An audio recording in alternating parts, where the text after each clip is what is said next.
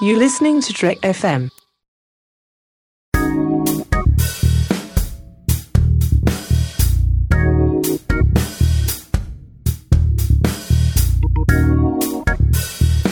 Hello and welcome to Season 2, Episode 14 of Commentary, Trek Stars, a show which deals with the work of Star Trek creators outside of Star Trek.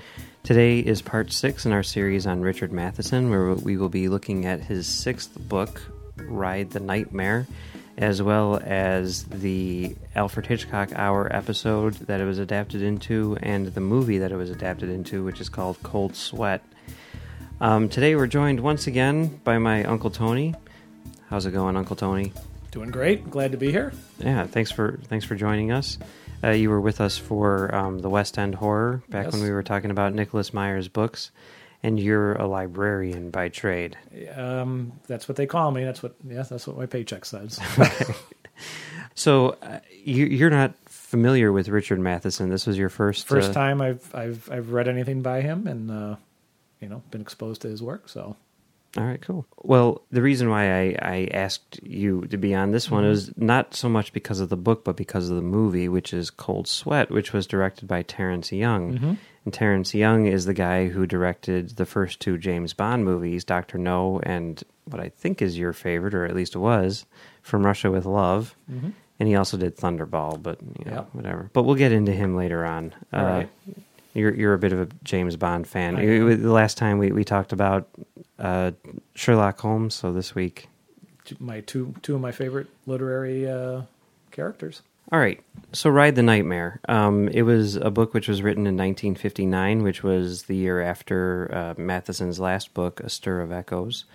And it is about a guy who gets a phone call. He's married with a family in the suburbs or whatever in Los Angeles. He gets a phone call almost in the middle of the night from some guy saying that he wants to kill him. And, it is revealed over the course of the story that he was involved in a crime in his youth, and he's been hiding from it ever since.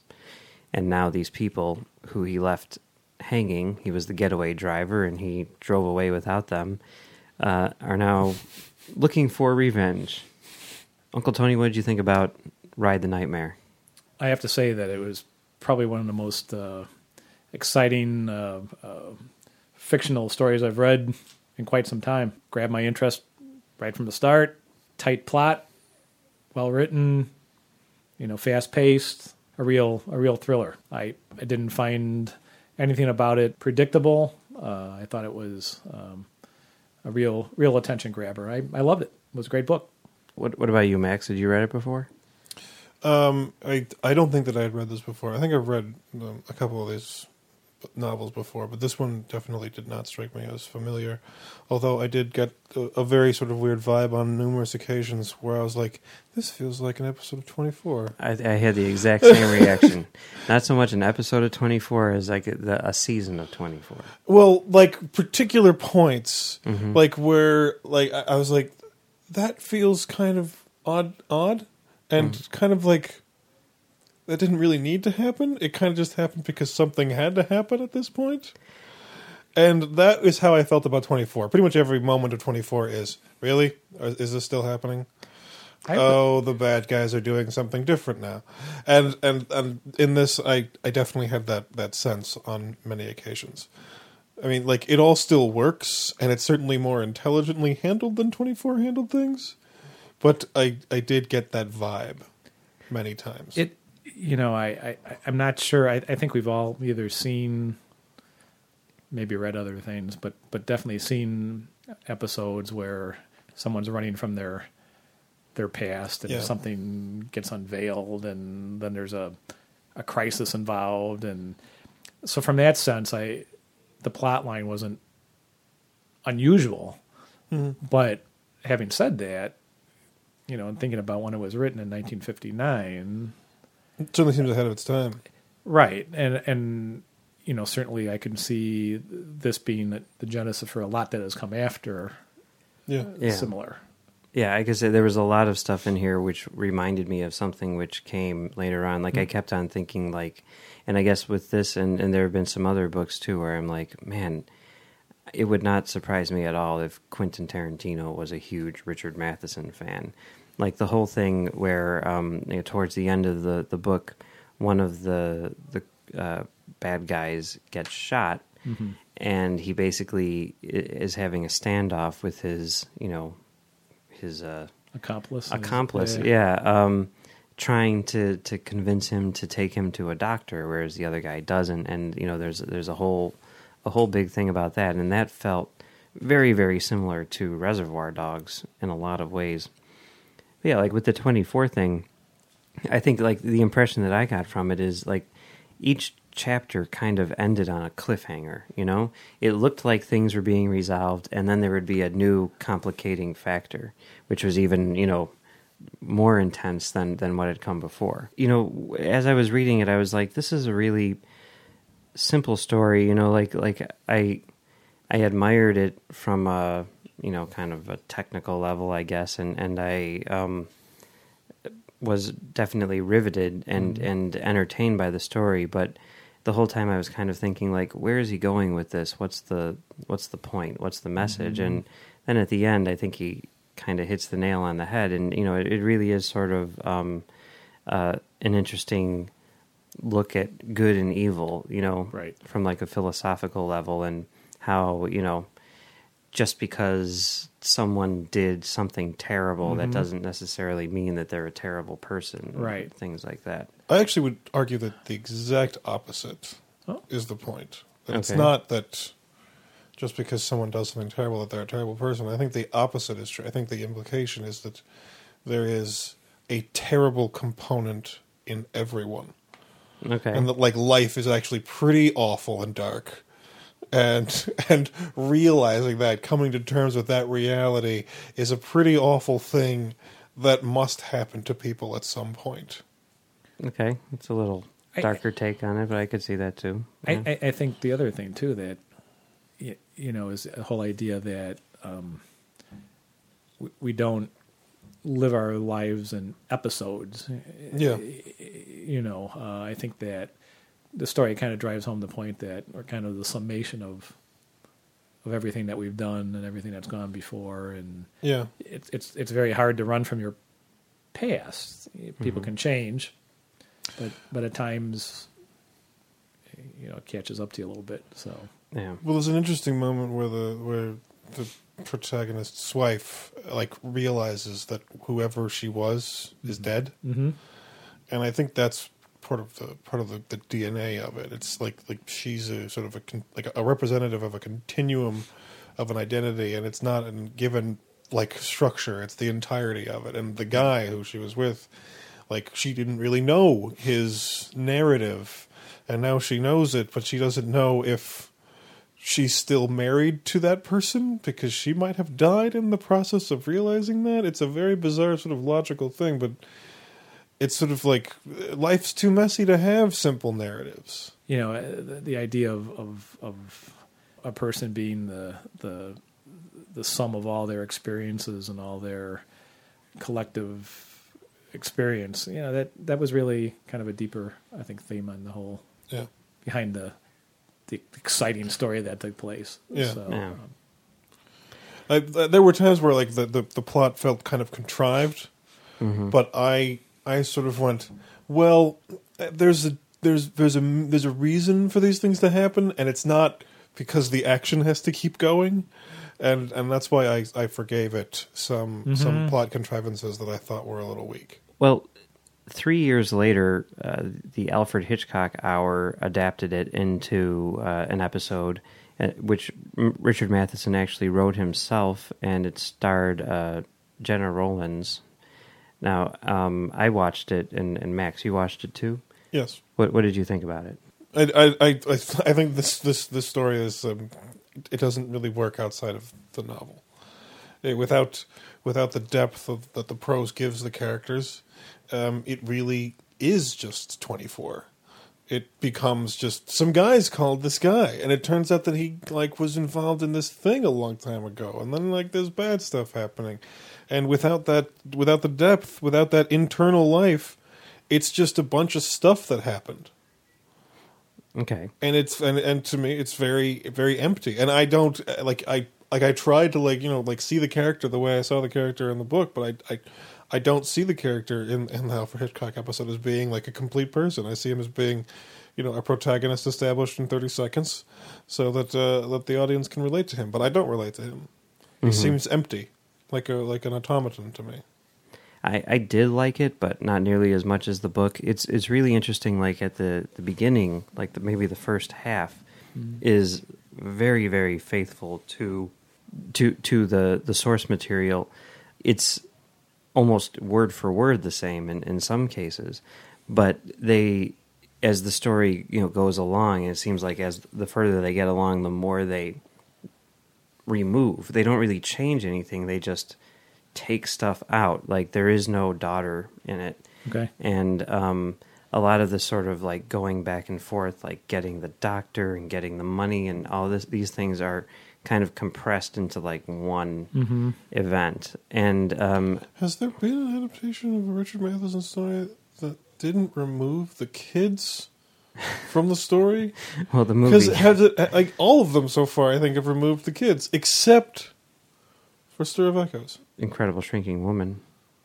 Oh, yeah, but that's not the same thing, though. And Cold Sweat also has a kid in it, but yeah, here it's definitely the kid is gone, and I can kind of see that. But like you were saying, Max, it does lose a lot of the overall themes and stuff like that. The characters aren't nearly as rich, and it just becomes sort of a suspense story. It's weird. It's not really what I think of when I think of like Alfred Hitchcock Presents. It's more of like an action thing. I mean, I guess it would be if like your average episode of Alfred Hitchcock Presents is Psycho. This would be the North by Northwest of the Alfred Hitchcock Hour. I'm not sure if that metaphor is labored enough. Okay. I think one of the axioms we usually encounter at the library is whenever there's a movie that comes out and it's based on a novel or written story of some type, 99 and 9/10% of the time the comment will be, well, I like the book better than the movie, and there's such radically different formats, and I'm not sure that it's almost like comparing apples and oranges. Yeah, when you're sitting down and you're reading a novel, it's a much more intimate experience, I think. And I think the inverse is true also. I think that novel adaptations of movies are invariably much worse than the movie. Oh yes. When you transform a thing that belongs in one medium into a different medium, right, you have to break it in some fundamental way. Things are supposed to be what they're supposed to be. They're not supposed to be that and a different thing. Right. I would agree with that statement wholeheartedly. It's two completely different art forms, and each one can stand on its own and be enjoyed on its own. But really, a book or a novella in this case has such an advantage in the sense that the character development can be played out to a greater extent than what a filmmaker has. So it's interesting seeing, like, because there's a lot of movies which Matheson personally adapted into, from his books. Mm-hmm. And I think what you see there, or what I've been seeing anyway, is that while the general story, the basic story, is intact and much more true to the source material than most adaptations, what's missing is the thing that made that original material so great. And I mean, I don't know how much. I mean, well, I guess we have seen, a few things that he has written directly for the screen. His episode of Star Trek, for one, Enemy Within, and those tend to be better than his adaptations. And I think it's because he's playing to the medium instead of just trying to take past successes and translate them. Yeah, that's a tough thing for a writer director, I would think. It's you're trying to squeeze that round block into a square hole in it. And the best adaptations are probably the ones that do depart rather radically from the source material and Watchmen. become their own thing. So moving on to the movie, which came out 8 years after the Alfred Hitchcock episode and 11 years after the book was written, Cold Sweat was directed by Terence Young, who had directed Dr. No and From Russia with Love, as well as Thunderball and a bunch of other movies. It starred Charles Bronson, and it was written by a number of people, one of which was Shimon Winselberg, who Star Trek fans might know better as S. Bar David, the writer of Dagger of the Mind and the Galileo 7. Now, Max, you didn't see the movie? No. But you did, Uncle Tony. I did. After having read the novella, the movie, in my humble opinion, was really more of a vehicle for Charles Bronson. And the movie really did not have any sense, to me, of the anxiety and crisis that the protagonist was going through. I mean, the Matheson in the novella is so able to grab the reader, and you're into it, and your heart is pounding just like his is, and he's on the edge of disaster all the time. I never quite got that sense from the Bronson movie. Different settings, Yeah. Southern France versus... Right, we should note that this movie took some liberties with the book. It opened up the story a lot more, where the book was Los Angeles, a family man who committed essentially a petty crime that went wrong earlier in his life. This is about a guy an American who has moved to France in order to sort of run away from his past as a soldier in Korea, I think, Right. who was thrown into the what would they be?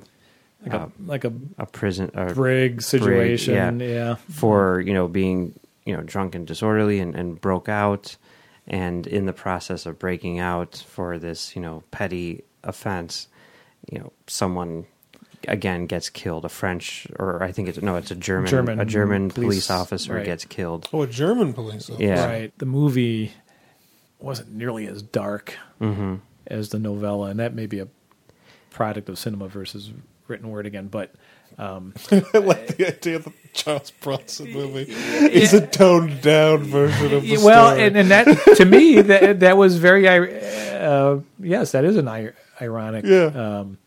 Cold Sweat to me was the title didn't really fit the film. No. It never elicited a nervous Sweat. moment from me. Yeah. Room temperature sweat? Actually, no sweat at all. It was the interplay, the relationship between the character and his wife wasn't there, and that was such an integral part of the. Yeah. In the book, Matheson is. She goes through this metamorphosis too. Where and you never really get that just isn't present in Cold Sweat. Well, I mean that was one of the things I think, and that's one of the things which sort of breaks this movie, which I agree with you is not very good. It was very much, I think, designed to be a vehicle for Charles Bronson, and in doing so, the thing with the wife, for example, the book keeps on going back and forth between perspective. Half of it is told from the husband's perspective, and half of it's told from the wife's perspective. Right. So you see both of their journeys, and whereas with Cold Sweat, it's all about the husband. The same thing with the Hitchcock episode, and introducing the whole element of the heroine aspect of it. With it was just they went out of their way to heroin aspect? Well, yeah, they basically turned these guys into drug dealers. They went out of their way. I that think makes kind of sense. Like a lot of the changes that were made, I think, were made in order to make it clear that Charles Bronson is a good guy. Right. I think the whole thing with making him, an army guy who, it was not someone who was committing a crime. It was basically a guy who was and then also making these guys who he's with, even badder bad guys than the ones that in the book. Although I will say though that I thought the guys in the bad guys in the book, I thought were a lot more sinister. Yeah, they were because they seemed just crazy. Yeah, they weren't they were psychotic. Mm-hmm. And in this one they seemed to have they wanted to have a main villain, right. like one right. Big antagonist, and getting James Mason to play him. I think was also, very calculated. It helps when the audience feels that there's a resolution once the hero has killed the villain. Yeah. If the villain is just one of several people. Mm-hmm. Although that's not what happens here, because he doesn't kill the villain, and then they add a whole. Charles Bronson doesn't kill the villain? No, Charles Bronson. What kind of movie is this? he doesn't kill James Mason, but then there's a whole added thing where. The book ends, spoilers, whatever. The book ends with, the guy who is shot dying, and the other guy chasing, the wife, and the wife lighting grass on fire, and the guy dies. He's lit on fire. That was just a little. The reader had to make a little bit of a leap on that one because she sets the grass on fire. And what the heck did this guy do? Did he run into the fire? How did he? The way that I read it was she was running across a field of grass, and then she got to the edge of the grass, lit the grass on fire. So he was in the middle of the field of grass. And he was caught inside the. And he couldn't get away. Well, that made sense. The movie, the Cold Sweat movie, it was kind of hilarious with the way they used the fire aspect of the. They tried to bring that element in with Bronson, but doesn't he shoot a flare at the guy? Wasn't that the... Well, that was later on, yeah. I mean, they do the fire thing in there, but then it continues. That doesn't take care of the problem. That doesn't stop the bad guy. Right. And there's a whole other, climax where they're on a boat, and then he shoots a flare at him, and the flare lights the guy on fire, and then they throw him overboard, and that's it. It's like they were trying to find a way to get that fire in there, with the... Right, yeah. I was thinking the same thing. Also, the problem that I had with it was it seemed overly complicated. It was a lot more complicated than the book was. The book had a very straightforward story, and no extra motivations or anything like that were unnecessary. This had so much stuff going on. Right. These guys were, bringing in drugs and everything, and it's just why is all there were more of them? There weren't just three guys. There was a whole team and stuff.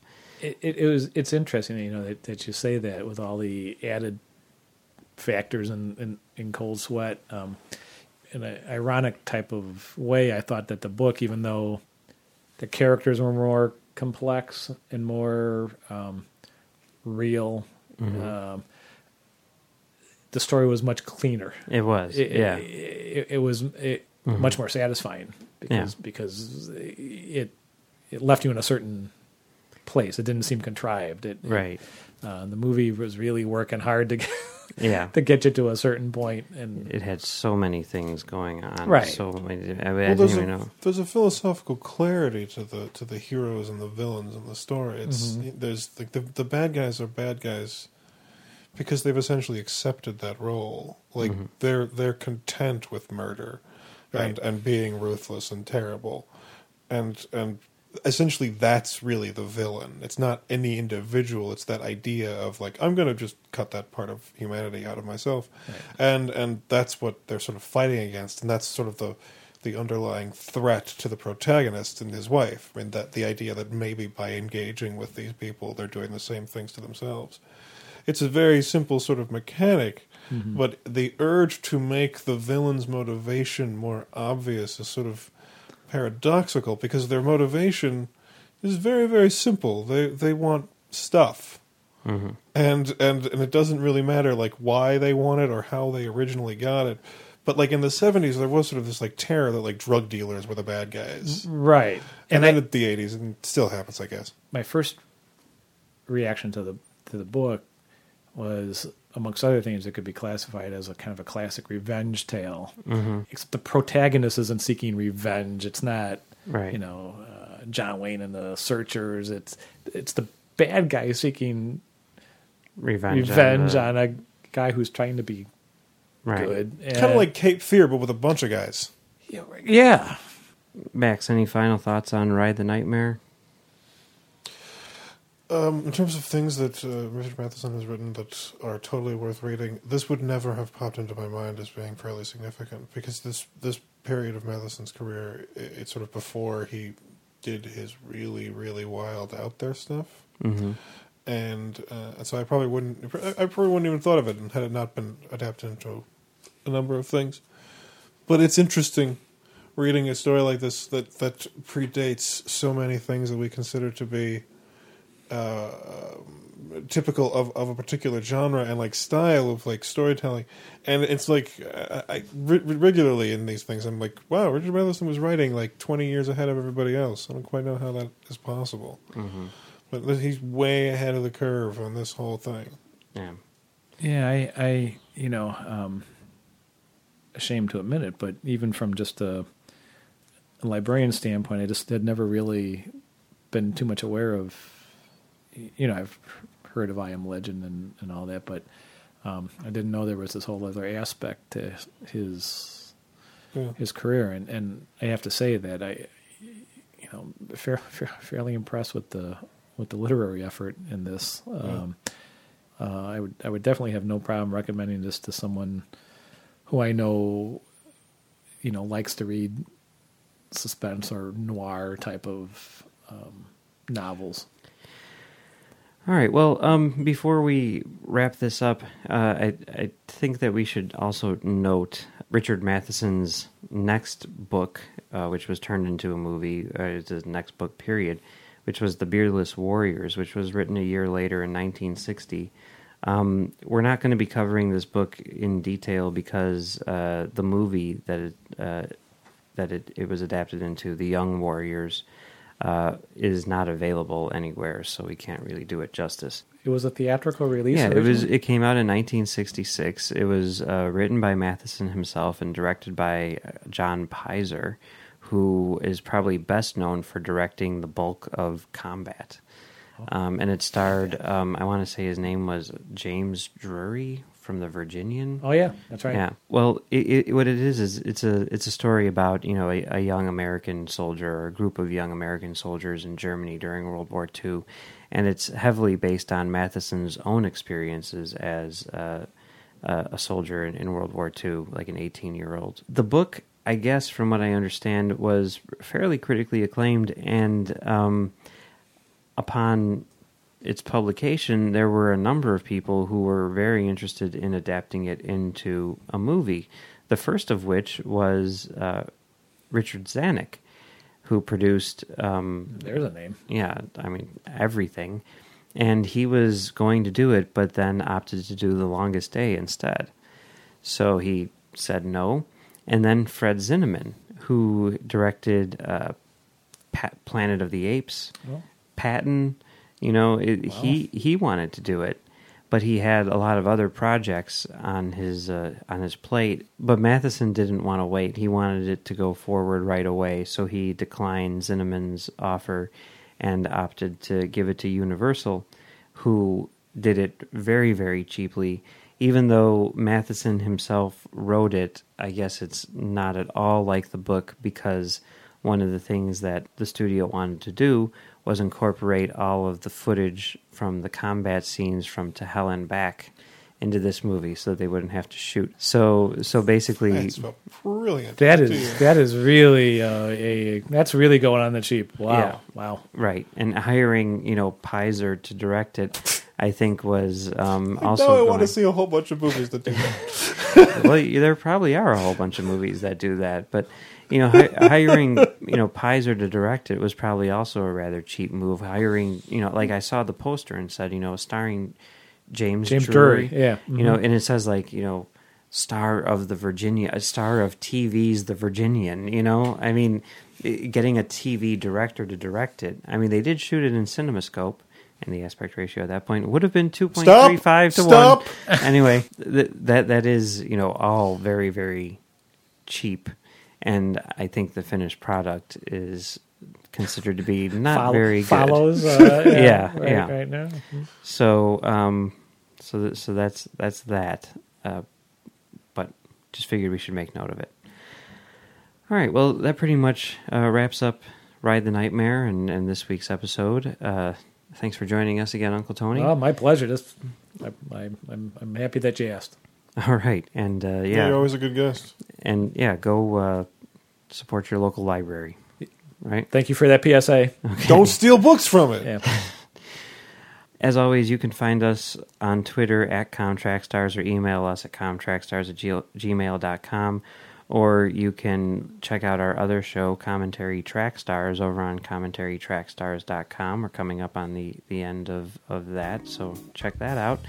And you can also find us over on Trek.fm along with this show. You can go to the forums, and we're there, and leave us a comment. If you listen to this show and you've never left a comment or said anything to us, say something to us. Make us feel special. Make us feel like we're not doing this in a vacuum.